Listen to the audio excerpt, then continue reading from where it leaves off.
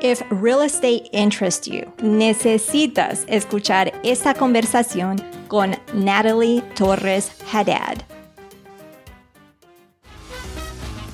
¿Estás cansada de estar batallando con ese dinero cada mes?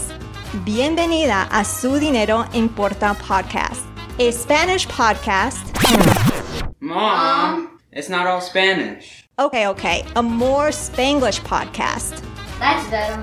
Where each week we have down-to-earth money conversations from people in la comunidad latina that will leave you with more confidence and inspiration to help you take control of your money. ¿Lista? Hagámoslo pues.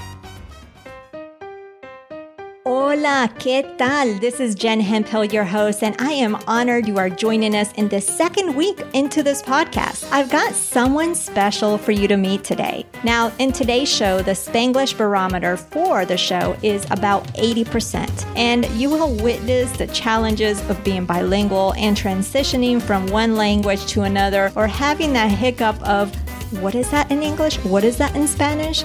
And I know out of all people, you understand. Entonces, hoy vas a escuchar un 80% del show en español.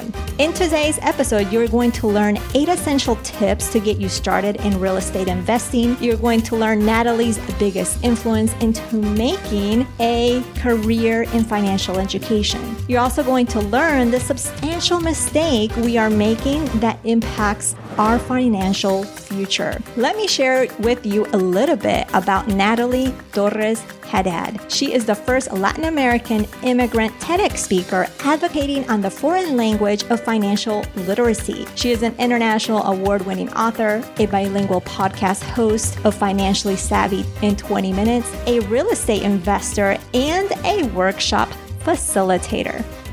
¿Lista? Vamos a conocer a Natalie. Bienvenida, Natalie. Qué gusto de tenerte aquí en el Su Dinero Importa podcast. No es la primera vez que te he entrevistado, pero va a ser la primera vez en español. A ver cómo nos va. Sí, ojalá mejor que en inglés. Sí, la primera vez fue cuando hablamos en mi Her Money Matters podcast y nos contaste tu money story, pero para la persona que está escuchando en este momento y no te conoce, queremos saber cuál es tu money story, qué observaste, escuchaste, qué experiencias tuviste que tuvo que ver con el dinero. Sí, la última vez que platicamos, mi historia sobre dinero era con, pues decir, el dinero, cómo manejarlo cuando estaba en la universidad. Uh-huh. Y para mí, claro, muchos tenemos historias que empieza desde los niñez, que tal vez la primera vez que miramos nuestros papás pagando las cuentas, todo lo que hay veces que uno mira mucha frustración, pero lo que yo me recuerdo más que me ha cambiado cómo yo manejo mi dinero era realidad cuando me fue a la universidad, porque a ese momento ya estaba pues viviendo sola, ya trabajando, yendo a la escuela también, y también yo era la primera de mi familia a ir a la universidad. Y empecé a ver que, claro, va a haber deuda, porque eso es lo que pasó, no tenía todas las becas. Gané algunas, pero no varios, y tenía que sacar unos préstamos para pagar mi escuela, a la universidad. Y lo que me fijé es que eso sí me hizo no solo ver que tengo que tratar de manejar mi dinero mejor, pero tengo que también aprender cómo manejar el dinero, el poco dinero que tenía, para hacerlo crecer para cuando salgo después de la universidad. Porque eso es algo que muchos estudiantes están no solo sufriendo con eso, pero también muchos no tienen la dirección cómo ir con su dinero. Ya, entonces, cuando saliste de la universidad, uh-huh, lo que entendí es que querías hacer crecer el dinero, lo que tenías. Sí. Entonces, ¿qué hiciste? ¿Qué siguió? Pues cuando me gradué tenía deuda en los préstamos de la escuela, pero el poco dinero que sí estaba ganando por mi trabajo y también estaba ahorrando poco a poco, lo que yo empecé a hacer es, sí trabajaba como un trabajo tradicional, pero en mi tiempo libre o durante el almuerzo o los fines de semana tenía un negocio que estaba empezando a trabajar en el fin de semana, que me estaba ganando un poquito más dinero, a veces que era dinero efectivo, Y con ese poquito dinero, desde los 16 años, en realidad empecé a ahorrar un poquito de dinero aquí. A los 24 años compré mi primera propiedad fuera del estado de California. Yo soy de Los Ángeles. Los que viven aquí ya saben que es una de las áreas más, ¿cómo se dice? Expensive. No es barato, pues decir, para comprar una propiedad. Entonces, lo bueno es que sí encontré a alguien que quería con una propiedad también en el estado de Florida, y con esa propiedad aprendí mucho. No gané casi nada porque ese era durante el tiempo cuando todo el mundo estaba comprando y a lo menos muchos estaban perdiendo también su propiedad, pero yo a lo menos lo compré y lo vendimos entre ese mismo año. No ganamos mucho, pero aprendí tanto que me ayudó para mi próxima propiedad, y eso es lo que me ayudó como no solo a ahorrar mi dinero y ver a dónde va en cada área que necesita para arreglar, para cuidar, para poder rentar. Y yo renté uno de los cuartos porque era 2 recámaras, uno que yo viví y el otro que era una de mis amigas. Y lo que estaba ganando en esa propiedad sola era no solo que me enseñó que wow, qué diferencia uno es tener una propiedad mismo, pero puedes ganar y pagar suficiente para pagar todo lo que necesita para el mes y hasta ganar un poquito más dinero. Y eso me ayudó mucho a ahorrar. Cada mes que estaba ganando, colectando, pues, o recibiendo, con permiso, recibiendo el dinero, me ayudaba un poco a poco ponerlo para otra propiedad que después invertí. Lo que conocí es que tenemos que ganar dinero, claro, para todo lo que es necesario, pero también sí es posible sacar un poquito de dinero o ahorrar un poquito de dinero para tener algo más grande. Y con propiedades, con real estate, como uno dice, bienes raíces, uno sí puede tener más opciones, y en realidad, depende en qué área uno vive, sí puede ganar un poquito. Y siempre le digo a la gente en mis clases también, no tengas miedo a comprar afuera del estado, porque depende si sos de Nueva York o Los Ángeles, en esos estados es ciudades bien difícil comprar algo barato, y si compras afuera puedes encontrar una buena área, buena propiedad, y te puedes ganar un poquito o mucho dinero cada mes mensual que te puede ayudar. Y eso es algo que no era fácil, pero en realidad lo que hice en mis 20s me ayudó mucho para mis 30s. Me imagino. Y quería seguir hablando este tema de bienes raíces, porque obviamente por la experiencia que has tenido, conoces bastante, ¿no? Entonces, para la persona que está escuchando, que está interesado o interesada en invertir en las bienes raíces, cuéntanos qué cosas tienes que pensar y cuáles serían los primeros pasos. Pues los primeros pasos es educarte. Y lo que digo en eso es educarte no solo en qué vas a comprar, cómo vas a comprar, pero educarte en lo que tú tienes. Lo que estoy significando, si tú no sabes qué tu credit score es, si un banco te va a prestar el dinero, ¿cuánto puedes calificar? Porque los intereses es la cosa más importante. Y mucha gente a veces me dice, ay, sí, ya quiero comprar una casa entre 1 año o 2 años. Y le pregunto, pues, ¿qué es tu credit score? Y me dicen, no sé. Le digo, pues, busca, y después, no es muy bien, pero no es tan mal todavía. El banco me dijo que sí me puede dar el préstamo. Y le digo, primero tienes que arreglar tu crédito, porque eso te va a significar si te puede dar un interés más bajo. Lo más bajo el interés, lo mejor. Porque si tú estás pagando más interés, claro, en 30, 15 años vas a pagar más. Y mucha gente se pone ese problema inmediatamente. Eso tienes que educarte en tú mismo, en cómo estás tú, en tus finanzas. Claro. Y también educarte en qué áreas vas a comprar. Mucha gente me dice que quiere comprar, pero no tienen un real estate agent, ¿verdad? Un broker que van a trabajar. Y una de las cosas que siempre me ha ayudado a mí, y mis mentors me dicen lo mismo, que tú tienes que preguntarle a la persona que vas a hacer el negocio, decirle tú propio también tienes propiedades que son de invertir, no solo para ti mismo. Y esa pregunta es bien importante, porque hay mucha gente que vende casas que son agents, ¿verdad? Agentes, pero ellos mismos tal vez no tienen su propia casa, o sí, tal vez, pero no inviertan en propiedades ellos mismos. Ellos no saben lo que están buscando, las mismas cosas que la persona que quiere invertir para los 20, 30 años. Cuando encuentras a alguien que sí ha hecho eso muchos años, que ellos también invierten en propiedades, eso te va a ayudar tú mismo, porque ellos ya saben lo que tú estás buscando. No tiene la misma mentalidad como una gente que solo quiere vender casas para la comisión. Sí, porque ellos saben la realidad de esa inversión y si les funciona o si no, ¿no? Sí, exacto. Exacto. Entonces es educarte, saber qué vas a comprar, cómo vas a comprar, saber tu credit score, Sí. saber lo que tienes también, además de qué tienes para pagar la casa y dónde vas a comprar. Sí. Y también hablar con alguien quien ha invertido en esa área, ¿cierto? Sí, y la última, pues hay varios, pero última porque ya sé que este episodio es pequeño, vamos a tener que hacer otra, ¿verdad? También ahorrar un poquito de dinero para ver cómo las cosas que vas a necesitar. Si no vas a estar comprando un edificio nuevo, y también cuando uno compra un edificio nuevo, algo no sirve, ¿verdad? Uh-huh. Tienes que tener algo no solo para mantener y cuidar el edificio, pero también pagarle a alguien que nosotros decimos property managers, ¿verdad? Ella es la manejador de la propiedad. ¿Por qué es importante tener a alguien que puede ser eso? Porque ellos saben todas las reglas, saben todo, tienen todos los papeleros que uno necesita para mantener ese edificio. Yo por casi 7 años hice eso y me fijé la diferencia de la gente que son buenos manejadores al contrario de lo mal. Por eso hay muchos edificios que no tienen buenos, como dicen, alquilines, uh-huh. porque la gente que lo está rentando, ellos mismos no saben lo que están haciendo. Y a veces lo que pasa también a la gente, en la latina cultura, dicen, voy a decirle a mi tío o mi primo que va a cuidar mi propiedad.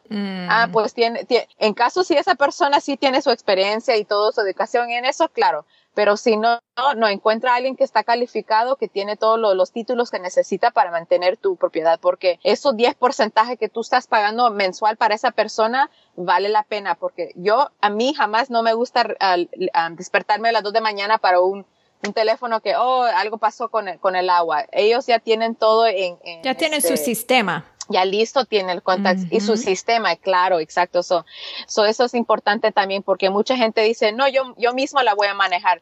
Le digo, en realidad te vas a poner loco o loca y lo peor es que vas a invertir más dinero porque tú no sabes cómo manejar un edificio. Comprar y manejar edificio es bien diferente. Claro. So educate en lo que tienes que hacer. Eso, uh-huh. Estoy mucho de acuerdo con eso porque además, uno ya tiene mucho en su mente, tiene muchas cosas que hacer no es que uno es bueno saber de las cosas, uh-huh. pero también, y es bueno saber de esas cosas, pero uno no tiene que ser el experto en todo. No. Para eso existe otras personas en esas profesiones y hay que usar esos recursos, sí. aunque cuesta un poco, pero vale la pena, porque nosotros hemos usado esos property managers, porque yo no quiero ese dolor de cabeza. Sí, esos manejadores de propiedades te puede ser la diferencia y también le urjo a la gente que encuentre los recursos que están en tus ciudades,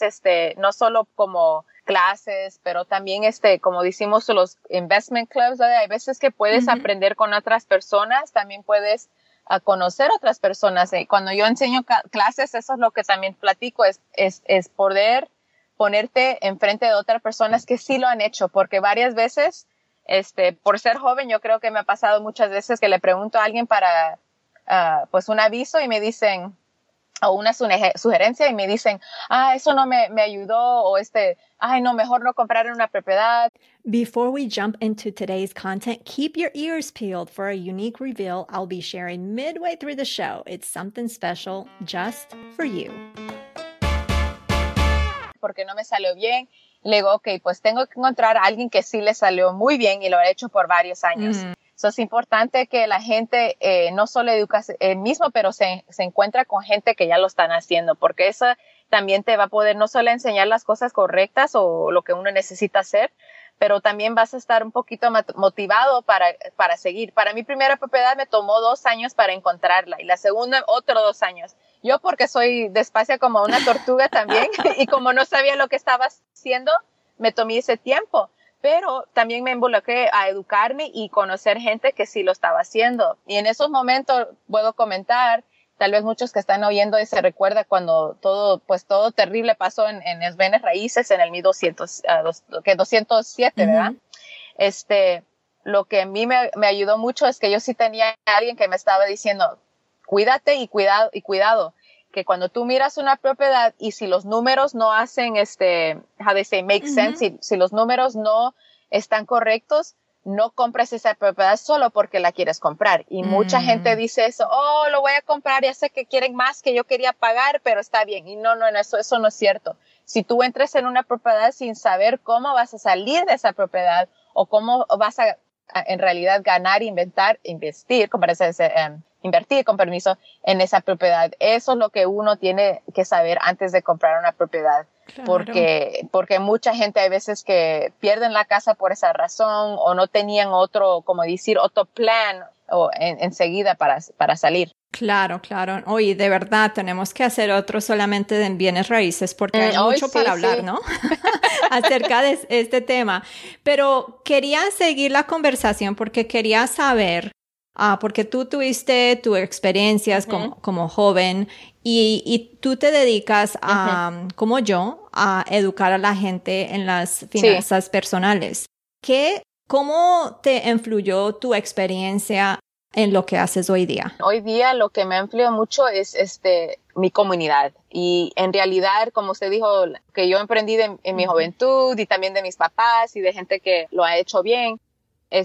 Yo pues primero escribí un libro para que tenían, alguien que siempre me pregunta, siempre cuando se gradúan de la universidad dice, quiero comprar una propiedad, pero tengo tanta deuda.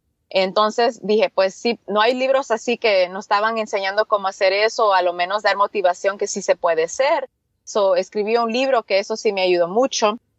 En inglés es Financially Savvy in 20 Minutes, en español Financieramente Inteligente, pero con ese libro salió porque ya estaba enseñando clases a las universidades y lo que aprendí mucho es que muchos tienen la misma timidación o tienen la misma deuda y eso es lo que quería enseñar. Y cuando trabajo con mujeres como ti o con otras personas que sí están haciendo algo, no solo para enseñar sobre finanzas personales, bienes raíces, lo que sea, que es importante darle toda la información que hay afuera que puede ser que no es buena o también la información que en realidad sí te puede ayudar. Porque hay mucha información que está afuera, pero no todos son correctos. Y hay mucha gente que también están enseñando en teoría, no necesariamente en lo que están haciendo.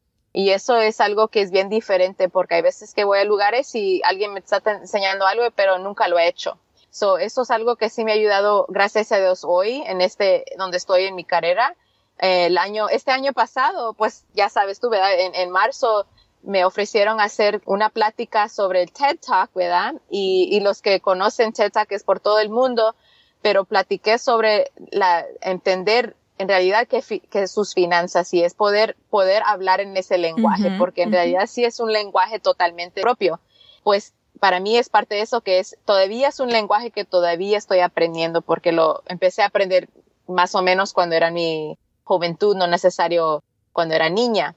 Entonces eso es algo que me ayuda cuando enseño clases y ahorita estoy también bien feliz, pues con felicidades que acaba de anunciar que estoy trabajando ahorita con una organización sin fondos lucrativos que se llama Financially Fit Foundation. Es una fundación y me acaban de ofrecer la posición de Executive Director y eso es lo bonito, ¿cómo se dice en español? Directora ejecutivo, ¿verdad? Ejecutivo y directora, sí. Y es algo part-time, ¿verdad? Pero es lo que yo amo que hacer. Y cuando uno ama lo que hace, es la mejor, ¿cómo se dice? La mejor, how do you say feeling? Sentimiento que uno puede tener. Sí. Para mí, poder trabajar con una fundación así, me pone no solo tan alegre, pero puedo enseñar más gente, podemos ayudar más gente en nuestras comunidades que no tienen el dinero para tomar estas clases y ellos en realidad lo necesitan más. Es lo bonito que cuando le digo a gente que tú puedes hacer lo que tú haces y lo bonito es cuando tienes tiempo puedes dedicar tu tiempo a causas y gente que sí están haciendo algo diferente en nuestra comunidad. Eso es algo que me ha ayudado en mi carrera en este momento también. Ay, qué bien y felicitaciones. Gracias. Qué chévere. Y también te quería preguntar, porque una parte que es especial para ti y para mí es nuestra comunidad latina, ¿no? Sí. Y educar nuestra gente en finanzas personales. ¿Cuáles son los errores más grandes que ves? No quiero decir en nuestra comunidad, porque yo creo que esos errores son universales, ¿no? Pero ¿cuáles, en tu opinión, han sido uno de los errores más grandes que la gente hace con su dinero? Fíjate que no solo por experiencia aquí también, pero la mayoría de la gente en mis clases y que conozco me dice lo mismo, y por ser, no solo por cultura, como dijiste, pero también por ser americanos, ¿verdad? Yo creo que la cosa más grande es que no platicamos sobre estos temas, sobre dinero, sobre finanzas. Y te felicito por ser un podcast también sobre esto, porque mucha gente, cuando nos crecimos, nos dicen, no es bueno platicar sobre dinero. Nunca platicas sobre ese tema con tu familia o con tus amigos o en el trabajo, porque no es correcto, pues dicen. Pero en realidad no, sí tiene que ser, porque si no platicamos sobre este tema, nadie va a poder aprender. Los niños no van a aprender de pequeños, y lo que hacemos es repetimos las mismas cosas que nuestros papás han hecho. Y en realidad, ya sé por qué muchos dicen no hablas de eso, porque la realidad, si gente son pobre o crecieron pobre, o tus papás no eran pobres, pues decir, tú vas a repetir lo mismo. Es importante poder hablar este tema, aunque te sientes un poquito tímida de platicar sobre el tema, es bien importante, porque en el final lo que va a hacer uno es aprender, lo menos ayudar a otra persona, y también es poder, como dices, collaborate, poder trabajar con otras personas que también quieren algo el mismo. Por ejemplo, como dije, la primera propiedad, yo no lo podía hacer completamente sola. Lo hice con un partner, una pareja, y eso me ayudó a mí. Mucha gente me dice, ay, ¿por qué no pensé eso cuando tenía mis 20? Encontrar a alguien tal vez que tenía un poquito de dinero también y podíamos comprar una propiedad. Entonces, si nosotros empezamos a platicar de esas palabras sobre dinero, sobre nuestras finanzas, sobre nuestras familias, esto es bien importante, y yo creo que eso puede cambiar cómo nosotros manejamos el dinero, y más con mujeres. En nuestras culturas no tenemos ese mensaje, y gracias a mi papá y mi mamá siempre me decía, hasta mi papá siempre de este día me decía, tú antes de casarte tienes que guardarte una universidad, tienes que tener una carrera, tienes que comprar tu casa y tienes que tener tu propio dinero. Y yo pensé que todo el mundo, todas las mujeres estaban ganando ese mensaje, y en realidad no es. Hasta que, fui a la universidad, me di cuenta que, wow, muchas mujeres no tienen ese mensaje desde niñez. Entonces, por eso yo creo que es parte de mi, how do you say calling, my purpose? Sí, pues para decir, parte de lo que yo soy es porque yo me crecí con esa mentalidad que yo sí tengo que tener no solo las opciones, pero poder ayudar a otras gentes. Y si nosotros no podemos ayudarnos nosotros mismos, no podemos ayudar a otra gente. Y con dinero, eso es lo que muchos nosotros podemos hacer. Podemos cambiar nuestras comunidades, podemos donar tanto dinero, podemos en realidad ayudar a alguien que necesita ir a la escuela, pero no tiene el dinero para ir a la universidad, ¿verdad?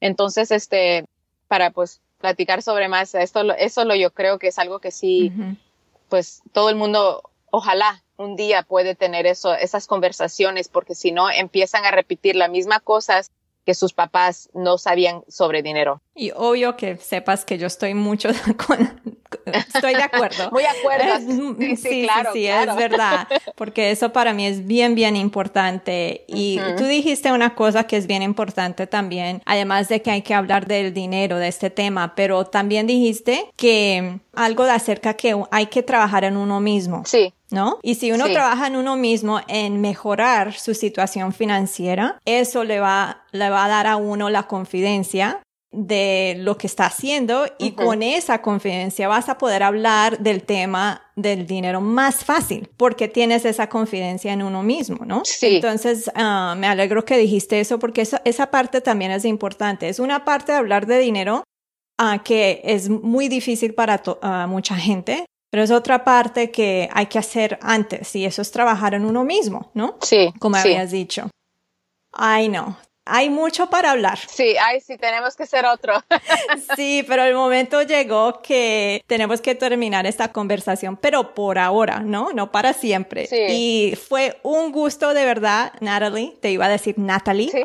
Está bien, por estar hablando español, y por estar aquí conmigo y por la buena conversación. Fue muy, muy lindo hablar contigo, y de verdad que sigues tan linda como eres, porque eres un gran ejemplo. Y no sabes, yo te he visto crecer y te he visto hacer muchas cosas, y eres un gran ejemplo para nuestra comunidad latina, que eso es lo que necesitamos. Necesitamos más ejemplos como tú en esta comunidad para seguir adelante, especialmente en este tema de finanzas personales. Entonces, muchas, muchas gracias por conversar conmigo hoy.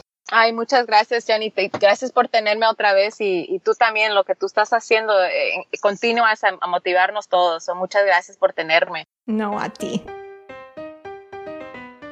¿Qué pensaste? Súper buena gente, Natalie, con buenos tips, ¿no? Si quieres conectar más con ella, la puedes encontrar en Instagram buscando Financially Savvy Latina. Y yo tendré esto en los show notes. Now, if you have been contemplating real estate, I hope you were taking some notes because those tips were absolutely golden. If you weren't able to take notes because this is a podcast, you can always go back and re-listen to it when you're in a spot where you can take notes. Also, if after taking those notes, you find yourself getting more serious about getting started in real estate, but you are simply in a state of overwhelm with your money, you can make sure you grab my daily money ritual, as it will help you simplify and lessen that overwhelm you feel right now with your finances. And you can grab that over at jenhemphill.com/SDI, which stands for Su Dinero Importa. It is designed to help you increase your confidence and ease on how to handle your money. So go ahead and grab it now while you're thinking about it. Now, la próxima semana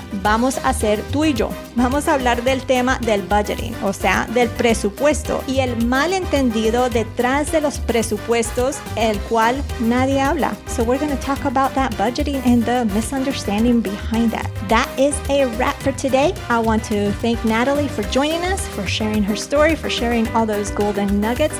You can check out a quick recap of the show notes over at jenhemphill.com/SDI4. And don't forget, if you love this episode, please, by all means, share it with a friend, a stranger, a family member, your coworker, because you never know when this information can help them and it goes a long way. Gracias por escuchar y nos hablaremos el próximo viernes. Gracias.